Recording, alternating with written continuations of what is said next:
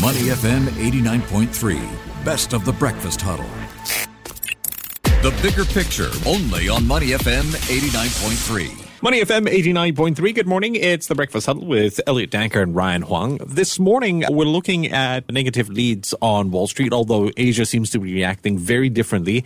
But one of the significant developments on Wall Street or overnight in the US, Ryan, is, how should we call it, a bit of a crypto wipeout? 200 billion? I would call it a wipeout. In fact, it all started with the implosion of this stablecoin called TerraUSD, or also known as UST.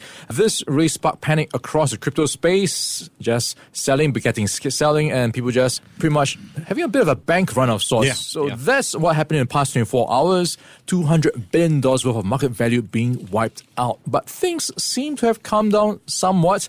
So if you've been following the past week, if you're a fan of roller coasters, this would have been a great week for you. But let's get a bigger picture of where this goes from here. We have an online Manpreet Gill. He is the head of FICC investment strategy for Standard Chartered Private Bank. Morning, Manpreet. How are you doing today? Morning, Ryan. I'm great. How are you? I'm doing great as well. TGIF, Manpreet. But it's a very interesting Friday. We have a Friday 13th, so it's quite an interesting one with the backdrop of how cryptocurrencies are being shaken up. What's your takeaways from what's been playing out in the crypto space? Is there a risk of a spillover to other market assets? Well, I think that's a good point, because I think what's interesting is that the volatility we're seeing today sort of ended up coinciding, perhaps somewhat unintentionally, with the Fed releasing its financial stability report, which exactly warned of how vulnerable stable coins could be and how we could have sort of recent, have runs on those because of a lack of assets, a significant enough assets behind them.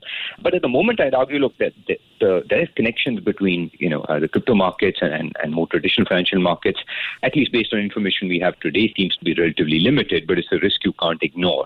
And I think, if anything, it feeds into, two themes that we've been speaking about for a long time regarding cryptos, which is, first, they are volatile, and I think the most recent episode is just one example in many we've seen over the past years. So, investors do need to treat them with care, but also that, regulation is most probably going to be quite key. And if anything, there's a risk that this episode, triggers, regulators become a little bit more active. Yeah, so going back to fundamentals, Manpreet, we've been hearing from many companies across the earnings season. What's been your takeaway so far? We've been hearing as well about policy tightening. Should we be expecting growth to moderate for these earnings? Well, I think we expect growth to moderate somewhat, but that's more of a macroeconomic call, and that's more a view that growth has been unusually high, and we're still seeing, growth sort of reverting back towards trend.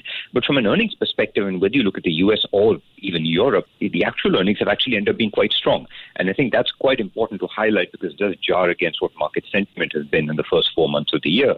But if you look at the US, for example, earnings expectations, if anything, have been revised up from about 6% at the start of the season to over 10% today. We've seen even higher earnings in Europe. So if anything, that's testament to the fact that, yes, there are concerns. The market needs to reprice what the Fed may do, but the underlying earnings so far remain quite strong. Yeah, Manpreet, talking about repricing and looking for value in the markets, where are you looking for value these days with the rising rates environment? Well, I think we've had a pretty miserable 4 months, but the flip side of that is it's starting to create value in quite a few pockets. Equities, of course, are one of them. And look, you can debate how much value has been created. Clearly, some markets like China and Asia-Japan equities, there's clearly a lot of value there right now. Whether you look at their own history or relative to developed markets, but even markets with more elevated valuations like the US, they have come off to a significant degree. But I also wouldn't ignore corporate bond markets. After a long time, we're beginning to see, valuations start to ease and yields sort of, going back into more attractive levels. A diversified basket of income assets, a market we track, for example, is now, yielding well around 5.5% or so. So there are many areas where we think, the value is beginning to emerge. And if anything, what we've seen in the last few days of the correlation between equity and bond markets finally starting to normalize a little bit, we think that might be a good opportunity to start lock in some of this value, at least with a 6 to 12 month horizon. And look at China, Manpreet. We've been hearing from policymakers, especially Premier Li Keqiang, talking about the urgency to support the economy and jobs with fiscal and monetary policy. Is this the time right now to expose or increase your exposure in China? Absolutely. I think for long-term investors, we believe the answer is yes. I think the key challenge is that there's been a lot of focus on short-term technicals, where markets have absolutely, struggled to find a bottom and perhaps may continue to do so for another few weeks. But we think that's sort of correlated to trying to get past the most acute phase of the COVID lockdowns. But when you start looking beyond that, spoke about valuations, which are quite attractive, clearly, no matter where you look in Chinese markets. And you're seeing many measures of stimulus or measures of long-term efforts, like the credit impulse. Measures of credit are clearly turning higher. And those, tend to feed through equity and economic growth, with a lag of a few months. But those are clearly turning higher. So we think from a longer-term picture is improving, and we have a pretty attractive sort of fundamental starting point.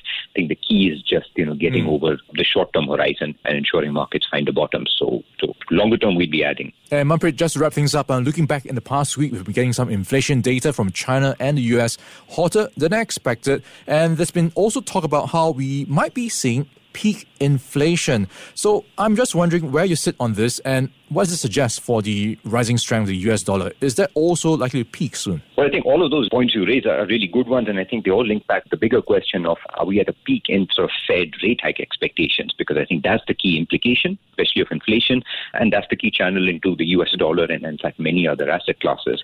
And I think the inflation report sort of didn't quite 100% get us there, but there are components of that are encouraging. I mean, durable goods inflation does appear to be showing signs of peaking, for example.